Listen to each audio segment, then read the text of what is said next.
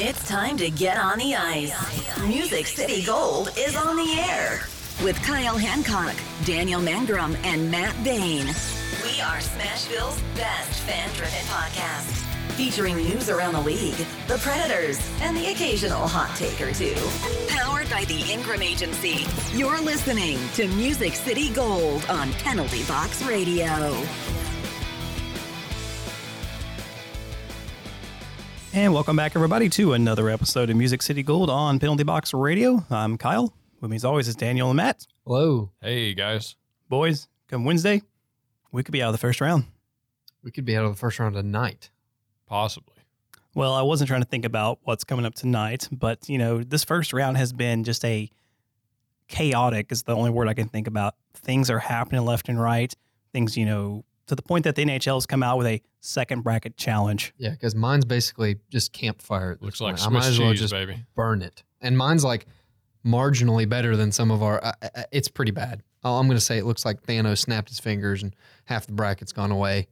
So maybe it is a good year for a second chance. Yeah, that seems to be something new the NHL has introduced this year in response to all of the upsetting that's been going on in the brackets lately. It's just been absolutely insane. So they had to think of some way to try to give the fans retribution for those broken brackets for sure. Next year, new style will be to throw picks at a dartboard, maybe? Yes. Flip a coin, because honestly, I think I could have done better that way. I know, right? I'm not kidding. You gotta wonder, though, for the people that pick CBJ to beat Tampa Bay in Vegas, how much money they raked in for that. Well, I will say there's a guy in our bracket league who actually picked them to sweep the Tampa Bay Lightning, which is ridiculous. Well, the whole bracket, he said, what was it, the name of it? I'm dropping out of college. Yeah, it says I'm dropping out of school if this happens. And so far, he is the most perfect of our 64 entries. Yeah, he had, by the way, Colorado beating Calgary in 5 games, which is impressive. He got that right. He had the correct sweep for the Blue Jackets. He has Boston moving on, which is still possibly correct. He has Carolina moving on. They're technically not out. The Islanders won. I mean, this is crazy at this point. So, I mean, like I said, next year, dartboard method probably will be more accurate than what I am this year. Yes, actually, I found an interesting quote on Twitter from Theo Fleury. He said, "You can throw analytics and Corsi out the window at playoff time. It's heart and balls that matter at this time of year. The teams that have this usually win. When talent doesn't work hard or battle, you have zero chance of winning." And that seems to be the case now. It doesn't matter what team looks better on paper. It's all about who's got the heart to win right now. And that kind of gets us into our first series, because if you look at the two teams on paper, the clear advantage would have been for the Bolts to just dominate. And what do you know? They got swept in the first round by the Columbus Blue Jackets, a team that just eked into the playoffs, knocking off the President's Cup trophy winners, 62-game regular season winners. Mind-boggling. Well, you know, you got to give credit to John Tortorella for what he did. I mean, he comes in there and basically slowed the Lightning down to the point that they couldn't do anything. The Point has a great article talking about how the Blue Jackets basically did this to the Lightning. And they said John Tortorella's 1-2-2 system clogged the middle of the ice up and limit their chances. So they've got a good stat here that said this is a team that is so good on the rush, but during the playoffs, they rank dead last with only 1.5 rush chances on net per game. Like, that's how effective the Blue Jackets system was against them. Yeah, it was just crazy to see a team that has been lighting it up all year, that has a plus 100 goal differential, basically just wither up in the playoffs. I mean, they had like 1 power play goal. I mean, it was crazy. Or maybe they had a little bit more, but I think they were operating at 16%. Their penalty kill, by the way, 50%.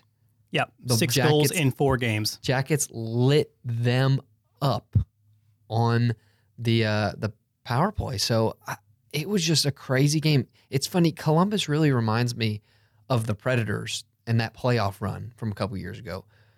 They're a gritty team. They're playing with house money. And it's funny because a lot of people have made the analogy, well, you know, Columbus had been playing meaningful games for multiple weeks. And I understand that perspective, but at the same time, like, I don't know how a team like Tampa Bay just comes out and falls flat on their face in the first round like that. I mean, I've honestly been disappointed with the Preds so far, but you start looking at some of the other teams and you're like, hey, we're still in this. So we're not on the golf tees yet, you know? And let's also take a look at Vasilevsky. Blocker side, he gave up 6 goals during the playoffs. Yeah, I must have had some good advanced scouting reports from them. But it's funny because he ends up being a Vezina finalist because he has like 39 wins. But at the same time, this is one of those weird situations where you're on a team that is just absolutely crushing it, but you're not winning technically in goals against or goals average per game. So in a way, I really don't feel like he deserved to be in the Vezina race this year, but that's just me.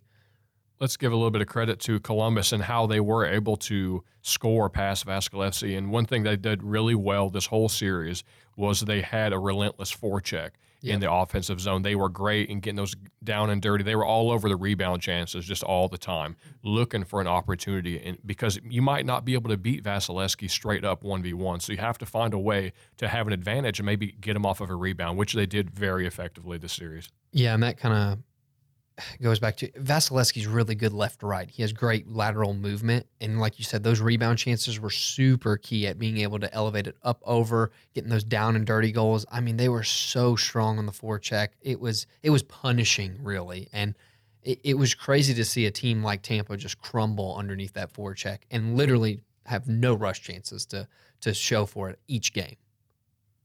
And looking over for everyone's favorite Blue Jacket goalie, Bob, his weak side apparently is the glove side, giving up 4 goals. When they won Game 4, it was interesting seeing the players' reactions. Like, they actually were coming up and, Bob's hugging it out with everybody. And, like, Bob's obviously had some locker room problems this year. So it's very interesting to think about how his offseason is going to look now that, they're winning. So it's kind of like, I don't know. Should we keep them or deal them? I mean, my thought is still at the end of the year, they're going to lose a lot of players, more than likely Bob, possibly Duchesne, which we might talk a little bit later. But it's just interesting to note. They're looking like they're having fun in Columbus now, and they're starting to get some chemistry. And, winning covers a multitude of sins.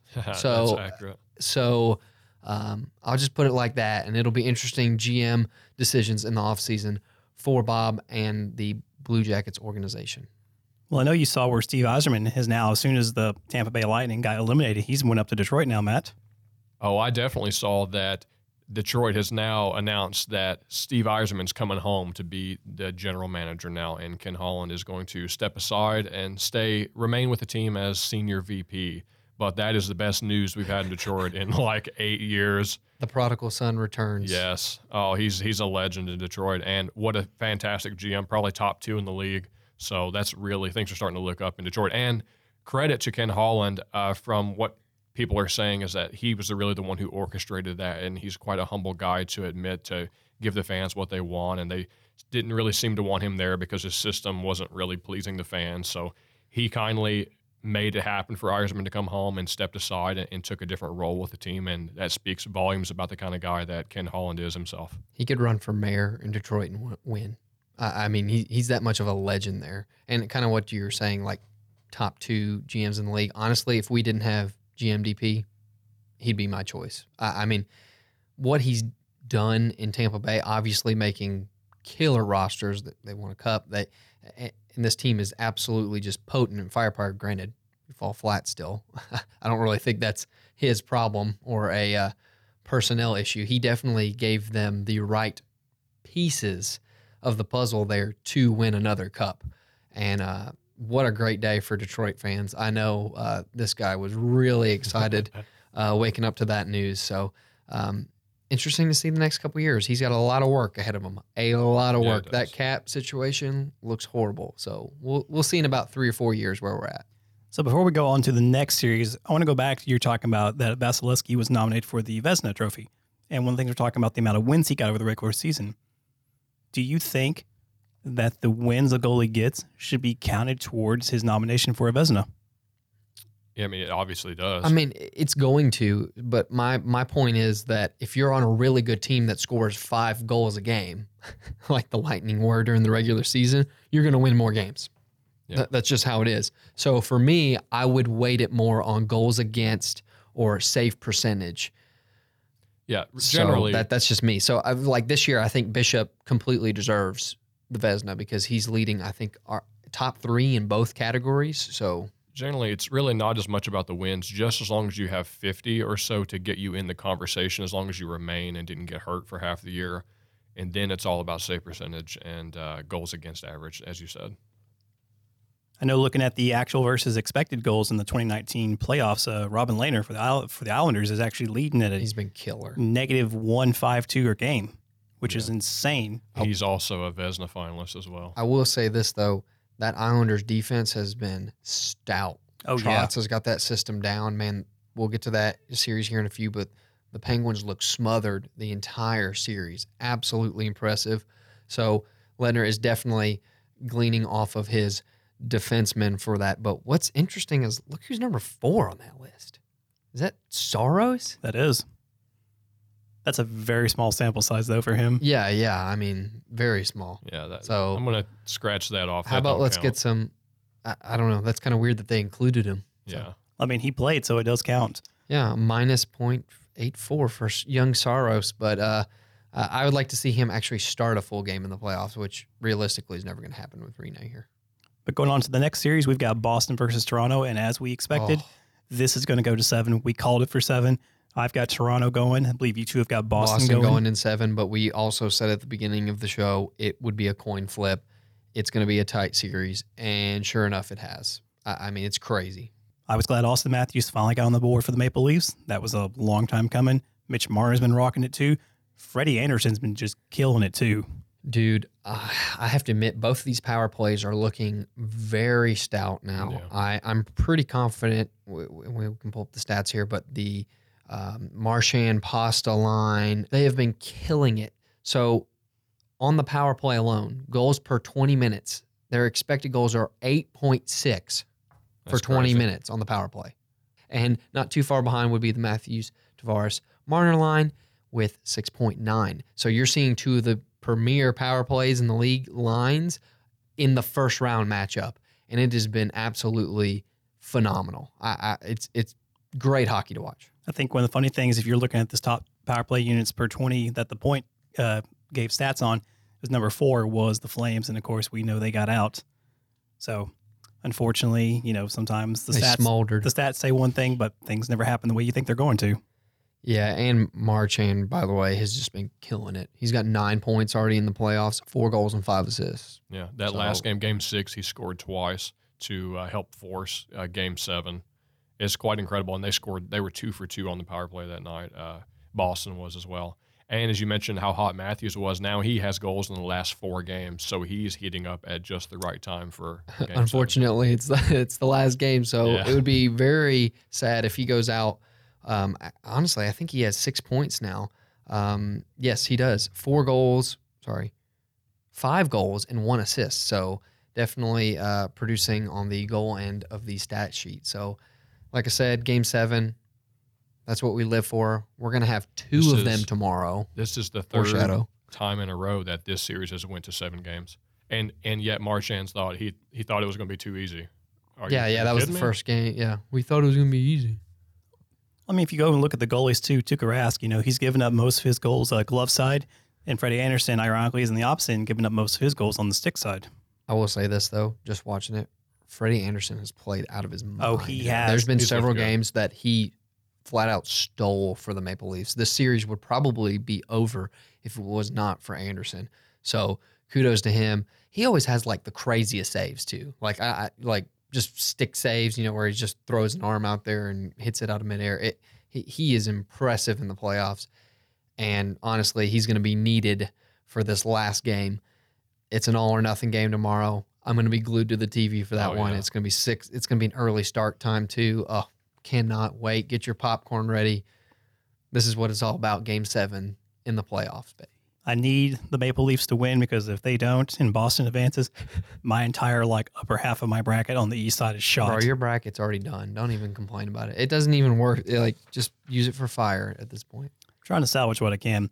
But currently going on behind us as we record tonight is the Carolina and the Capitals game, which is their Game 6. So Carolina's looking to force a game 7. Yes, and it is currently tied up 1-1 in the first. So they've come out firing. Shots on goal, 9-5 favoring the Hurricanes. So the Surge is pushing hard to force a game 7, which would be crazy. And looking here at Braden Holtby's Holtbeast. Yeah, Braden Holtby's stats. He's given most of his goal blocker side. He has 8. So if they keep exploiting that upper corner, they are going to totally force a game 7. Yeah, it's interesting. This series has been, well, not that close as far as I feel like some of the games have been blowouts. Like the last game 6-0. 6-0. The Carolina Hurricanes at home ended up winning, I believe, 5-0 in game 3. So it's been a really weird back and forth series. Like I said, I think tonight will be a little closer. Ironically enough, it is 1-1 right now. So we'll see how that progresses. But the Hurricanes have been a great story so far. Their fans been a little deprived of not having playoff hockey, and obviously it showed. They came home after losing the first 2 in Washington. They need to win both the ones at home, and they end up doing it in great fashion. And on top of it, we get an excellent fight. Oh, do you want to call it an excellent fight, or do you just want to call it? I want to call it a boxing match. A one-sided affair. Because TKO, baby. Boy, it was awesome. What happened, Matt? Oh, Ovechkin and Svechnikov go at it, and Ovechkin having a few more years than the rookie. The rookie, yeah, little rook. And by the way, this is his idol. By the way, Yeah. I just want to throw that out there, like Russians, baby. Yeah. He's like, and Ovechkin basically hits him in the face over and over until he goes down. I think he gets a concussion after the fact because of the fight. he went limp too. Yeah, On the video, it was not an even match at all. But No, that's when what you get, baby, when you go against the Great Eight. the grade 8. He was all business in the playoffs. I'll just put it like that because you don't see Ovi fight that often too. So that was the crazy thing. And when he just dropped him like that, he just walks off like, Yeah. this is Russia, baby. Yeah, baby. Like, what, you going to come in here and insult me? I'm Alexander Ovechkin. I mean, this is what I do in the playoffs. I just score goals from the slot or the office and you know, take names. He was out of bubble gum for sure that game because he got destroyed. The message got delivered, let me tell you. I mean, how do you feel about that, Matt? The fact that they still just don't cover him. Oh, don't Yeah, get we've started. talked about Yeah. this like at 5 times. length. I will say the other day, we were watching this game here when Ovechkin scored the only power play goal. I think that was game 4. It was right off the face-off, and he got the puck right off of the face-off and scored it. There was one guy in the lane. He had to do it quick. I won't say he wasn't defended because he was. That was just an opportunistic goal because everybody was on the side where the face-off dot was. So opportunistic. They at least had a guy there, but that was all Ovi that time. So Got to give him some. why don't you contrast that, though, with Sidney Crosby's? Dumpage of 1 point, 1 assist, Yeah, one one assist assist in this the last game. I mean, that is sad for a team that, you know, went back and won back-to-back cups, get bounced the second round, and then gets bounced in the first round. They are just shell-shocked right now. Yeah, that's very true. So obviously we're referring to the Islanders have swept the Pittsburgh Penguins, and the wonder child Sidney Crosby goes home early this year. The golden boy of the league, That's right. just on the sideline with 1 assist. When they needed it the most, he was gone. I mean, I don't. Is it so much Sidney just being terrible or that the Islanders' defense was that great? Because, I mean, honestly, they limited almost every key factor. Rush chances, slot shots. Kyle has some of the analytics here for like games 3 and 4. So what do we have, Kyle? So in game 3, the Islanders, that was kind of a weird game because even though the Islanders won 4-1, they trailed on the slot shots and they only had 2 rush chances versus the Penguins 1. So, you know, you're kind of seeing that back and forth. That game kind of could have went anywhere. But game 4 is where I was like, are you serious? The Islanders had 8 rush chances compared to the Penguins 3. 15 slot shots versus the 9 slot shots the Penguins had. That game, they came out and you could just tell they wanted to send Pittsburgh home, and they did.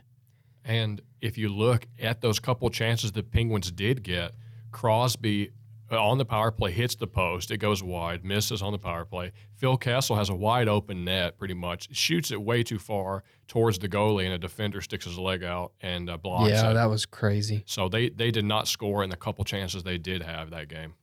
So do you think we'll see this Penguins team blown up in the offseason?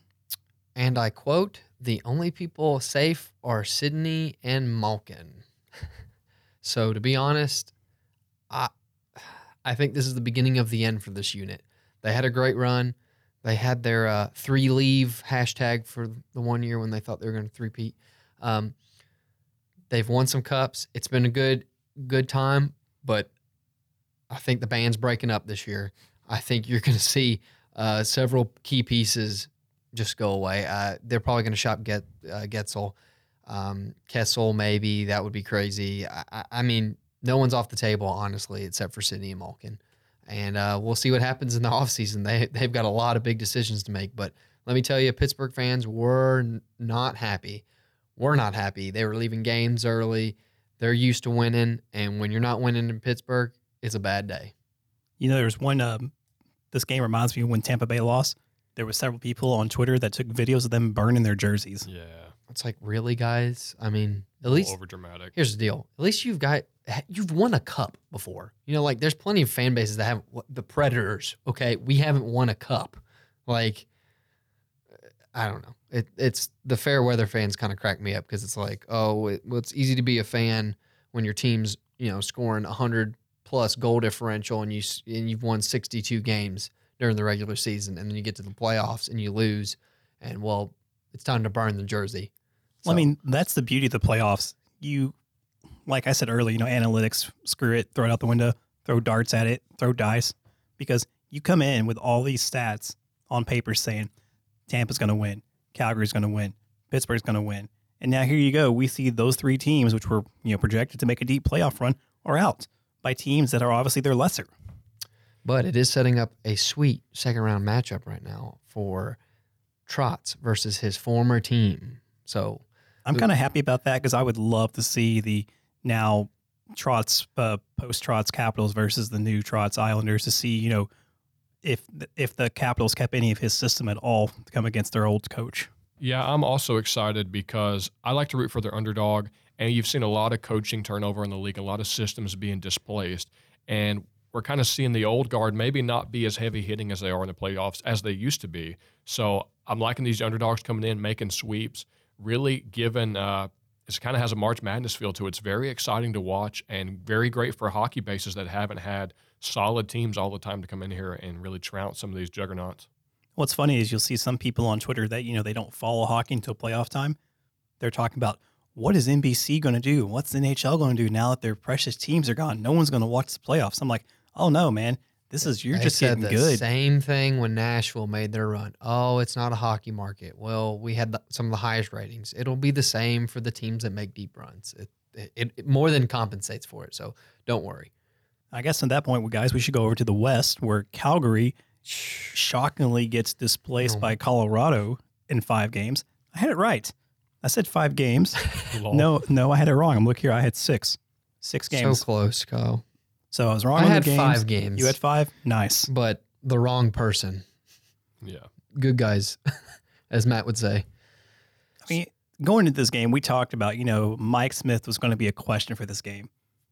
He honestly played pretty well. He did. He played all right. Yeah. He played average. I mean, watching some of the games late, like McKinnon was everywhere. I mean, McKinnon was lighting it up. Absolutely insane, some of the numbers that top line was producing in the series. Oh, look at this right here. So the controlled zone entries, that the sample size they took for the playoffs, Johnny Gaudreau had 44.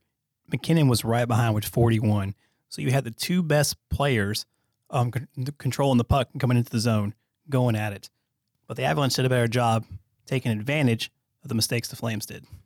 Even if Mike Smith was average and held his own, if you look at Game 4, Colorado had 52 shots on net. So that's enough to overwhelm any goaltender pretty much. So that's how they ended up winning in OT. Well, look at that. They had 10 rush chances compared to Calgary's 8. And that definitely suits Colorado more than the Flames. Like, as much as the Flames like the transition, Colorado is deadly. By the way, Rantanen has 5 goals. McKinnon has 3. That top line is kicking it right now for that. I mean, looking at even at Game 5, the slot shots were 18 for Colorado, 16 for Calgary. They had 32 shots on net compared to Calgary's 29. This is one of those games that I thought kind of was 50-50. Like, this is the wild card versus number 1 seed. But it's like, again, these are teams that, on paper, Calgary should have beat them. Well, it's a matter of being opportunistic. In this game, Colorado had 2 power play goals. Who are they, baby? Rantanen was one. Rantanen was one. I don't remember who. And Colin baby, Wilson? Colin Playoff Wilson shows up, and he has 2 goals to just stick the dagger in. And he does nothing in the regular season. Nothing. I kid you not. Finding goals at the right time, Colorado has 7 goals this series that came off the rush, as opposed to Calgary had 0. Yeah, it's pretty terrible. So that's very telling. And here's the deal. If you're Colorado fans, you need to be extremely happy right now. You've just defeated the Flames. By the way, side note, this is the first time both Eastern and Western Conference number 1 seeds have gone down in the first round. And by the way, they only had 1 combined win. That's crazy, dude. The playoffs are just incredible. So that's a little side note. Just let that soak in. But on top of this, if you're an Avs fan, you need to hone it back in a little bit, because right now your top line is doing everything for you. And the problem, that's been your problem all year too. If that line cools off at any point in the playoffs, see you, Colorado. Yeah. I don't know if they can sustain this. Their top line obviously is carrying the team. It will be interesting to see moving forward if they can keep it up. But congratulations to the Avalanche. They came out, that top line absolutely destroyed, and they knocked off the Flames. And one good thing going forward for them is actually Grubauer is second in the playoffs in save percentage and goals against. So he's been quite well this series, and that's looking and that's a good sign going forward.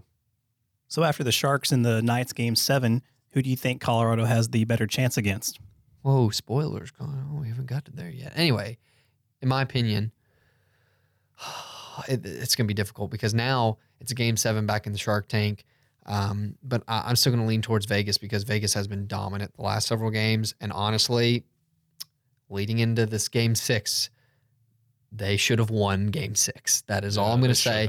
They owe everything, and I never thought I would say this, to Martin Jones. He saved everything for 1 game. I'll just put it like that. Let me give you his save percentage was .983. Saved 58 of 59 shots on net. Someone said on Twitter, what a great milestone. That's as many saves as he had all year. Yeah. Because it's just funny that everybody's been trashing him the whole series, and here he comes and stands on his head and just makes it, puts the whole team on his back and gives San Jose the win. The Corsi chart literally was like maxed out for Vegas. And then at the very end, it's like, goal, Sharks. And I'm like, no way. And Kyle was funny because Kyle left at the end of the third. And this game, spoiler, goes into double overtime. And Kyle and I were even saying, this feels like a game where Vegas is just doing everything right. They're just throwing it all out there. But the Sharks are going to win it with some random goal. And guess what happens? A fluke.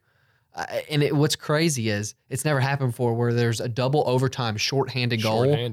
And sure enough, Hurdle, who's also, very clutch in certain situations, comes through with an incredible goal against Fleury.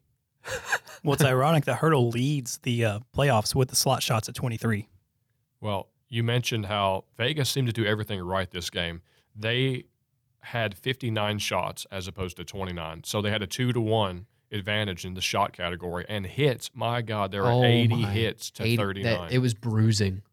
Man, they were just destroying San Jose. Hits are something that you like. I know that's kind of like an old school hockey thing they still keep track of. Just shows how physical that game can be. They really don't matter to me. I really don't get excited about the hits. Oh, I do, baby. See, for me, I don't know. The hits are a good indicator of how physically tasking you've been or opposing you've been on the other team. Like, for instance, they had 80 some odd hits this game. I would expect that the Sharks are going to be a little sore start Game 7. It wears down on you, and it really shows how much one team is on the other when it comes to closing the gap and being on your man. and they're on top of it all the time. Yeah, and look at this. This is the most ridiculous thing ever, because go ahead and go through Martin Jones' shots by goal location, because he looks like Swiss cheese over here, but he puts up a 59 save game. It's whatever. I mean, I laughed so much, before the show, I was pulling some of these things up, and I said, Daniel, look at this. I said, look at Martin Jones. And he's getting beat low too, which, like, as a goalie, no, please don't show me that stat. I mean, so glove side, he's given up 5 goals. Blocker side, he's given up 3 goals. He's given up 1 shot on the left leg, 4 shots on the right leg, and he's had 2 shots in the 5-hole. I'm like, really? And this is the guy that comes out. 58 saves, baby. Yeah. Just stonewalled game 6. Compared to his counterpart of Marc-Andre Fleury, who's given up 4 goals blocker side and 8 shots on the glove side and just 2 5-holes. Yeah, they've definitely been aiming high glove for Fleury, and that's where to beat him. Everyone knows that, but it's been quite the series as far as I'm concerned. The hits have just been brutal. The back and forth with the players has been brutal. They've been talking trash. It has been Ryan Reeves is the best. One's the Muffin Man. Here's the deal. This series has been everything I thought it was going to be, and I'm just sad that it has to end tomorrow night. But I'm going to be glued to that one, and unfortunately, it's a 9 p.m. start time. Yeah. I'm going to be dead. Well, you know what? I'm off, so I'm going to watch it. Oh, well, good for you, Kyle. Yes, but I will say we meant to say it before the show, and I didn't say anything about it last week because I wasn't sure how things were going to go, but I'm technically on injured reserve right now. Oh, my gosh. You and Boyle have to go get surgeries done at roughly the same time. For those of you who don't know, Kyle had his gallbladder removed. It was something I didn't want to have done, but now that I got it out, I feel so much better. Yeah, so you can eat all your fat cheeseburgers now again. That's actually the one thing I wanted. Like the doctor Big asked old me. Culver's burger. Yeah, that's probably why you had to have your gallbladder removed to begin with. He asked me, he goes, what's the first thing you're going to eat once you can eat regular food again? I said, I want a burger and fries, but thank you, it was not Culver's. I have yet to have a burger and fries. Wow, good Look job. at you. You going to change up the diet too? Be healthy from now on? But it was funny. I told one of my friends, I said, if you didn't hear, I got my gallbladder out over the weekend. And they were like, you literally Brian boiled it. Yeah, I mean, it was a pretty quick surgery for you. So fortunately, the recovery time was great, and you're younger and a spry young man. So both off the IR now, but yeah, it's whatever. Well, Boyle's a beast. He's already back on the ice. Yeah, I can't even imagine that. I couldn't do that. Getting hit, by the way, after a surgery, like by full-grown hockey players. That's the most impressive thing. Well, since you're talking about Boyle, let's go ahead and talk about the Nashville-Dallas series, and that Game 4 was something else. Yes. Game 4. Let me go ahead and tell you the stats here. We know the stats. 4 goals on 8 shots for the Stars, 3 power play goals in the first period, and baby, you can just warm the car up, pull it around the corner because the game's over. Look at this. The Stars had 4 rush score chances on that game, even though the Preds outshot them 35-29. No, but look at the key stat here, and that is slot shots. That has been the theme for the Stars the entire series. And I don't get it. It's like everybody knows that the Stars are doing really good in the slot, and game after game we watch, and we just do nothing to cover it. 14-5 for slot shots on Game 4. And unfortunately, the sad part was, like, you're sitting there and Peck's getting lit up like, a Christmas tree, and it's not really his fault because you're looking at 3 power play goals in the first period. That's horrible. We talk about this all the time. You guys got to quit taking penalties. Yeah, man. no, that was the thing. And some of them were stupid, like delay a game. Yeah. I mean, like, that is completely, like, preventable. That annoys me more than anything because you couldn't take a half second to look where you were shooting the puck. You know what I mean? And that led to another goal. Granted, their power play was long overdue. Our penalty kill had been doing great. They were overdue. And boy, it all came in one giant steamroll, and that game was over essentially in the first period. We're talking about, how good the Dallas power play is. Let's talk about how bad the Preds power play still is. I mean, this should not come as a shock to anybody, but we can't score in the power play to save our lives. In 5 games, we've had 11 power play chances, and we haven't scored a single one. Yeah, I saw that 100% penalty kill stat for Dallas. It's not impressive for them either. It's because our power play is that terrible. You were talking about other stats are terrible. Let's look at the giveaways through 5 games. Game 1, Preds had 16 giveaways. Oh, ouch. Game 2, they had 13. Yeah, it's been really bad. And that's because of their forecheck as well. Game 3, they had 8. A little better. Game 4, 11. Okay, we're kind of trending water. And then game 5, 19. 19. Yeah. That was the Achilles heel in that game, was just stupid. First of all, I don't know if this killed anybody, but the one goal that I almost turned the TV off over was puck gets thrown on the board. Ellis is skating in. He goes in soft to the board. He ends up getting basically thrown off the puck like a rag doll because he doesn't go in hard to the board or play the puck. And then what do you know? It's a beautiful centering pass in between the legs into the slot for right, wide open, Radulov. I almost turned it off right there because that was so weak. Like you don't want to see that in the playoffs. Like you want super high intensity. You want it didn't look like he was playing a playoff hockey game. And that's what frustrated me beyond anything. And it kills me because this is the same group that went to David Poyle and said, we want to stay together because we want another chance. And so far, to me, this group doesn't look like they've earned the right to stay together after this playoff season. So I won't be surprised, if we get bounced in game 6, that if changes happen. Well, we kind of were talking about this the other day off camera, that how Kyle Turris, another star-studded player comes in the system, doesn't really quite work for whatever reason. On paper, we should have one of the best teams in the league, and it's just not working. I don't know if they don't want it, they don't work in the system, but you got to make some changes if something doesn't work. And you certainly consider, although we did win the Central, but that was quite contentious, and you still are always looking to improve. So it will be a mystery to see. But one thing you probably won't see change is Rocco Grimaldi in the lineup. Are you kidding me? He just kills it against the Stars. He's played so well, and throughout the regular season and now in the playoffs in this series, he's been our best player. He leads us in goals. 3 goals in 4 games. Yeah. He's a little energized. He's like I said, he's the less talented Arvidsson. That's when you see him on the ice, he's doing the same type of hustling moves, the same type of hustle plays. He's great in transition, which has been needed because we've been struggling to get zone entry against the stout Dallas defense. So honestly, plugging him in the lineup has just been incredible. I think he's second line tonight, by the way. That is much deserved. I mean, hey, if he's playing well, move him up. And what's funny is you got people like Victor Arvidsson, Ryan Johansson. They're both towards the bottom of the stat sheet for the entire series. Arvidsson especially, he's had 0 points. He's done hardly anything. Here's the deal, too. If you're Dallas, though, you have to look at our team and say, wow, their second line's been struggling all season. Like, if I'm Dallas, I'm saying I'm matching the best possible defenseman, my best line, against their top line to shut them down. And then force the rest of their team to try to make some plays. And that's what they're doing, and they're winning because of it. Because the problem has been that second line, we can't get any point generation out of the second line. Granlund did have a fluky goal that ended up winning game 3. I will give him that one. But literally his quote said, I couldn't pass it, so I shot it at the net. I mean, that's not what you want to hear from a shooter, but I mean, hey, it worked out in the end for us. But it's just, they're playing a perfect game play and game strategy for the Nashville Predators right now. Strong forecheck. They know they can take some penalties here and there because our power play is terrible, but they've actually been really good. Only 11 power play opportunities for the Preds through 5 games. That's 2.2 a game. Yeah, that's pretty good. That's a very good average. Normally, you're at least 3 or 4 a game. Dallas is basically half that.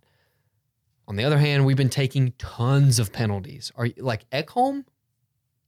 I don't know what's up with so him this undisciplined. this playoff season. I haven't seen. Yeah, he's taking like stupid. He's like, the thing is, he's getting super hot about certain things, and then he's going in and like punching people after the play and getting an extra 2 minutes and that stuff can't happen when you're trying to grit out a series against a team that is playing very disciplined. The Dallas Stars are playing disciplined. The Predators are not.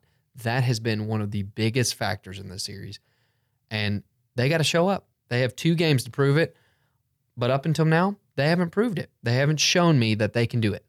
it really won't surprise me if you see another repeat of Game 5 where Dallas tries to jump on the board early, and then that'll hit the Predators deep, and it'll probably take them the rest of the game just to try to get back in the mood to fight back and try to prove it. And that's what you got to do. You got to hit the Predators to make them not play a full game. And Dallas is going to come out early again and try to jump on them. Now, that being said, we are recording this before the game tonight. So it's very well possible, guys, that this could be the last time we talk about the Preds really in this playoff run, except for the recap of Game 6. Yeah, I mean, like I said earlier, it's been longer than some of the other teams, so I can't say anything for that. But at the same time, like, you want to see your team go further in the playoffs. But they haven't proven to me that they have the fire and the discipline to go past the first round. So honestly, I'm not going to be that disappointed if they're out in the first round this year. That said, though, some major changes will happen if we're out in the first round. You're talking at least an assistant coach change for that power play. You hope. You're talking multiple roster spots because, by the way, Poyle gave them 2 years with the current core group. It wasn't working. So now you're going to see people leave. Probably won't see Simmons back. Granlund might get shopped. Turris might get shopped. Duchesne will probably be on the table for the offseason, which would be excellent, by the way, because he's been destroying in the playoffs. So could you imagine, like, getting rid of a Turris and then upgrading a Duchesne for the second line? I just want to see consistency. You know, the last few games that really reminded me, this is the Nashville team that I remember. They play about 10 or 15 minutes of great hockey, and then it's kind of iffy for the rest, and we just need to be consistent. If you don't have consistent results, you really don't have repeatable results, which means I don't know what to change because you're not giving me solid answers every time. Well, it makes you wonder, just like, does this team really care about the message that Lavi is sending? I don't know, but if I'm Lavi tonight before the game, I'm playing the soundbite of the Stars huddled up celebrating their goal scorer in Game 5. After Radulov scored, they kind of huddle in the corner and they're all high-fiving and celebrating, and they're literally saying, they're scared, they're scared, they're scared. I'm blowing that up on a projector and pumping it in the locker room pregame. They think we're scared, guys. Why don't you go prove that you're not scared? I want to see some fight tonight. I want to see some grit. I want to see some strong forecheck. I don't want to see this pansy into the wall stuff that Ellis has been doing. Now, they got to show some fight. If they don't do it, they're going home. And there will be major roster changes. And I'm not going to be too sad. But like I said, consistency, Matt, that's been I think the key to the playoffs is you've seen great teams with great rosters be horribly inconsistent. The Lightning, the Penguins, the Flames, the Predators. We haven't even got to the Jets yet. They were runner-up last year for the President's Trophy. They're already out. Inconsistency. Terrible. Inconsistency. And that's been the theme. We'll see what happens, but they just haven't shown me the fight yet. I mean, you mentioned the Jets and the Blues. Let's get right into them. So, yeah, Jets went home. Yeah, and you kind of could see this coming. They put up a little bit more of a fight than I thought, but the last 10 games of the season, the Jets literally, like, floundered. I mean, they had a 98% chance to win the Central. You basically go into the playoffs 4-5-1, you know?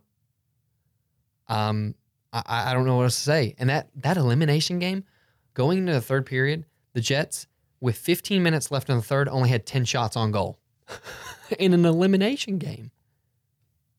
Well, what's crazy is that if you look at these two teams on paper, overall, the series, I know Kyle's got it pulled up here, the slot shots have been equal, 85-85. Goals have been equal, 16-16. So the Blues have found a way to edge out Winnipeg in the games and the situations that matter most to come out and win this series. And credit should be given to Jordan Binnington, too. He has been a phenomenal goalie, and he completely outplayed Hellbuck completely. Yeah, and most of the games were really close, contested games. They even went to overtime several times. Yeah. I mean, other than the one game where the Jets beat them 6-3, other than that, you're talking like it came down to the wire. It would be an empty net goal that would make the 2-point difference, or it would be 3-2, a power play goal, or the Blues won with 12, or they force an overtime with 12 seconds left. I mean, that's crazy. And that was that was so undisciplined too by the Jets. You're sitting there thinking, oh, okay, this is about to go into overtime. And sure enough, comes around the half board, boom, chips it right in front, swats it out of midair, and here you go. The Blues have just come in here, and Schwartz stole the game. Schwartz lit up that team, by the way, in games 6 and 7. Schwartz had a hat trick. Yeah. A natural hat trick in game 7 to really just put the dagger in them. Oh, I know. I was watching that game, and when I saw him come in, he's got 2 goals already. He just slides in. I was like, that's a goal. Boom. There it went in. Hats flying everywhere. You just watch him. You're like, he's going to take a shot, and you can guarantee it's going to make the back of the net. How's this for you? Schwartz scores with 12 seconds left in game 3 for the game winner. Then goes in game 7 and scores all 3 of the Blues points. Yeah. That is a team crusher. Like, you can't script that, but got hot at the right time. Very opportunistic player. And now the runners up for the President's Trophy last year, I mean, it blows my mind. That team, they loaded up for the playoffs too. Yeah. They're now out, sitting at home. And I'm sure Winnipeg media is just roasting them. Well, I never thought Kevin Hayes was a good fit for Winnipeg. Just didn't seem like he was somebody that would fit well for that team. Well, and going forward, too, you got to think they have several players that are going to want some serious money coming up, including Line A. I think Connor's another player coming up on their salary cap. So it will be very interesting to see over the next couple of years what they do, because now the last 2 years in particular, they've, got rid of some draft picks to load up for the playoffs. And then on top of it, now they're going to have to pay out some of those players. So tough times ahead for that salary cap for Winnipeg. Well, it will remain to see, how the Jets fix their salary cap coming in. This coming season, they don't really have to make a lot of payments, but it's the next season that's really going to get them. Yeah, and like I said, they're going to have to make some key roster cuts to be able to keep some of the players that they want, because obviously Line A is going to want a lot of money. So I don't want to say it's the beginning of the end for them. They just need to do a lot of restructuring. So it's going to be a new look Winnipeg Jets over the next 1 to 2 years. I will tell you one thing going into our, whether or not we make it, deeper in the playoff season. I'm just happy that we kept our first round draft pick for this upcoming draft. Yes, that was very crucial considering we might be out in the first round. So, because I know Poyle's real big about shopping that first round draft pick.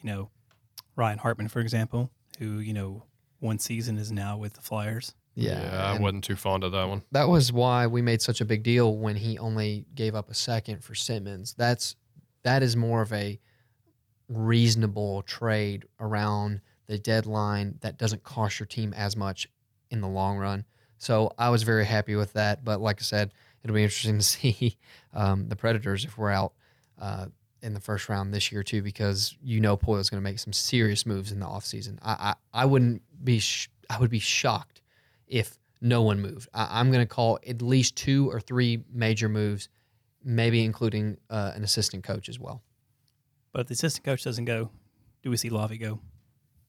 I think that's one of the big questions I know that some people have been calling for, is that if Lavi doesn't want to get rid of an assistant coach, does Poyle then turn around and say, okay, Lavi, you don't get rid of assistant coach. It's either them or you. Well, that is interesting because there has been so much coach turnover in the league lately, and nobody doubts that Laviolette's a great coach. Nobody doubted that Joe Quenneville's a great coach, or all the others, but sometimes you demand answers and somebody's head has to roll, unfortunately, sometimes. So it's yet to be seen. I don't know. Yeah, I would hope that Lavi would be logical enough to understand that, like, Poyle's going to want something, and he wants probably McCarthy, and if you don't let McCarthy go, then you're probably not going. So I could see Lavi staying, McCarthy being out this year, and then if you have similar results where the Preds flounder again another season with a new, then that's more reasonable. I feel like that would be the best route to take, because honestly, 0% on the power play, that's unacceptable in the play. Like, it really is unacceptable. So whoever is running the power play, whether it's Dan or McCarthy at this point, that's got to give. I mean, there's no negotiation in my mind if I'm the GM. That has to change, and I would hope Lavi would see the same way. And I will say, if we keep Granlund and we don't trade him away into the season coming up, if we keep him on the second line, I want to see him play consistently with line mates like Smith and Turris. We keep, for example. I don't want to see Granlund anchored on a line with Simmons. Simmons is dead weight for Grantland. Yeah, I don't think Simmons will be back. So it'll be interesting to note the changes in the offseason for this team. But that is also saying we get bumped in one of the next 2 games. But that is the statistically likely to happen outcome. Well, another interesting thing to see in the offseason, I hope we're going to open up a discussion about this. A former goalie, Andrew Raycroft, after seeing one of the goalie interference calls that happened, I think it was in the Toronto game, said a couple things on Twitter that, for one, they need to have a goalie in the situation room, which I know has been mentioned before. So we can talk about that for a second. But the really interesting part in this tweet he mentioned was that why does the call on the ice matter? I thought that was very thought-provoking. Yeah, that brings up several trains of thought because I see the point of wanting a goaltender's perspective in the room in Toronto when these goaltender interference calls happen. But at the same time, I would feel that goaltenders would tend to lean towards the goaltender's side and perspective, and like any sort of, contact might be negated as a goal.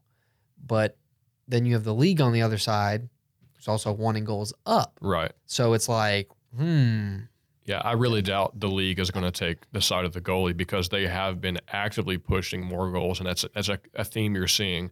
And if you put a goalie in there, that will diminish those numbers. I don't think you're going to see that change, although I certainly understand the perspective of the goalies. But You're talking about perspective of the goalies and the calls on the ice. I think overall what I want to see in the offseason is just the overall officiating come up to a standard. We've seen so much inconsistent officiating, from calls on the ice for goalie interference, for penalties not being called in the third period. That would have been a penalty in the first and the second period. That double overtime game. Literally, I was watching it last night after I got home, and I was like, you know what? This game's going to end with a penalty being called. And sure enough, the penalty gets called almost 40 minutes into overtime. No, the penalty's called. You're like, why would you call that? Except in that point, it was a short-handed goal that won, which was like defying all logic in that game, but whatever. But I just think overall, it's like, that's what people want. Yeah, the playoffs have been crazy, but we want consistent officiating, and everybody can agree no matter what game you've watched, the officiating has been miserable. And what we really want is just the right call to be made, which goes back to the point he mentioned about why does the call on the ice matter if the referee says a goal or no goal? Why does it matter? Because if you're going to call, look at the situation room in Toronto, you got 20 cameras and guys looking around, and they see it from every angle, which is, we're human. We can only see from one perspective we have on the ice. But why does that matter if we're taking the time to stop the match and find the right answer? Why does what the referee says at the time overdetermine, you have to have substantial evidence to overturn? Why does that even matter if you have the right call? I think that's a good argument because let me flash back to, say, the Stanley Cup Finals game against the Predators. You have an obvious ref that is completely out of position. He's kind of towards the right of the goaltender. He's supposed to be the goaltender ref. He's supposed to be behind the goal. Well, Sissons, I believe it was, shoots the puck and it trickles behind. At that time, was it Murray or I think Fleury? it was Murray. I think it was Murray still. And it ends up eventually trickling in to the net, but he had already blown the whistle and the puck wasn't even close to being covered.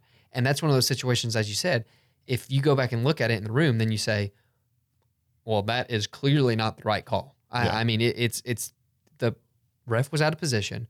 It was one person blowing a whistle, and you're going to basically remove a critical goal in the Stanley Cup Finals because one guy made an error. I would want the correct call on the ice, and in that situation, it would be the Situation Room in Toronto. Yeah. So, Matt, before we shut everything down, do we have any milestones or anything we've got since last week? Yeah, I got a couple things we can mention here at the tail end. I have a stat that says in Game 7s, we mentioned tomorrow night we have the Vegas series and the Toronto series. Yep. Both are in Game 7. When Game 7 series are tied at 2 games apiece, the winner of Game 5 has went on to win the series 78% of the time, of which in this series, San Jose won Game 5 and so did Toronto. So it's going to be interesting to see if that stat plays out in this series. Additionally, in the news, we mentioned coaches getting shopped around the league. Flyers have now named Alain Vigneault as head coach And the Kings have now named Todd McClellan as their head coach as well. Also in the news, we mentioned the Vezina finalists were announced, and they are Vasilevsky, Ben Bishop, and Robin Lehner are the finalists for that, as well as the noteworthy Norris Trophy finalists are Brent Burns, Mark Giordano, and Victor Hedman. So that's something we'll have to see going forward. But I know everybody likes to speculate and look into those because those are big trophies. And we didn't mention this, but worthy to note, did you guys see that TJ Oshie hit into the boards the other day? Yes. Yep. Big leader in that locker room too. Yes, and that apparently had a fractured clavicle that hit right there. So he had surgery, so he's out. So Washington is going to be without the services of TJ Oshie for the foreseeable future. That is a big blow for them. It is indeed. But one good story to end on is that Zdeno Chara is now the second oldest defenseman in history to score a goal in the playoffs at 42 years old. 42, man. Just killing it still. That's right. Trailing only Chris Chelios, who did it at 45. And I also saw that, what's that guy's name? Jaromir Jagr? Yes. And speaking of old guys, I did see that Jaromir Jagr scored like four goals the other day, baby. On Good Friday. That's crazy. Good for him. It, man. He still looked great, too. He's got the flowing hair, the beard with the salt and pepper going on. Good for him. I love Jagr. He's just forever young, man. Forever young at heart. Wow. You said that, and now I'm thinking maybe I should work the Forever Young song into this bit Nope. just a bit. Nope. How about let's just do our usual outro, Kyle? Well, before I get to the outro, thank you again for everybody who's in the bracket challenge. Remember, our winner gets a $25 item of their choice from the NHL store. No matter what team you are, could be a Preds fan, could be Stars. I mean, at this point, honestly, someone who scores like 20 points on their bracket's going to win. I mean, it's pretty bad. And don't forget that we also have the jersey giveaway on Twitter. All you got to do is follow us and retweet it to get entered. And at the end of the playoffs, or if we hit 4,000 followers, we will give it away and get it to you as quickly as possible. But guys, this has been Music City Gold on Penalty Box Radio. The first round's almost done. We'll see you next week for round 2. Take it away, Rachel. You've been listening to Music City Gold on Penalty Box Radio, powered by the Ingram Agency. We'd love to interact with you on Twitter. The show can be found at Music City Gold. You can find Kyle at Kyle Hancock, Daniel at CDanDrum, and Matt at MattBain31. Past episodes of the show can be found by subscribing to Penalty Box Radio on iTunes, SoundCloud, or at PenaltyBoxRadio.com. Thanks for listening, and we'll see you on the ice.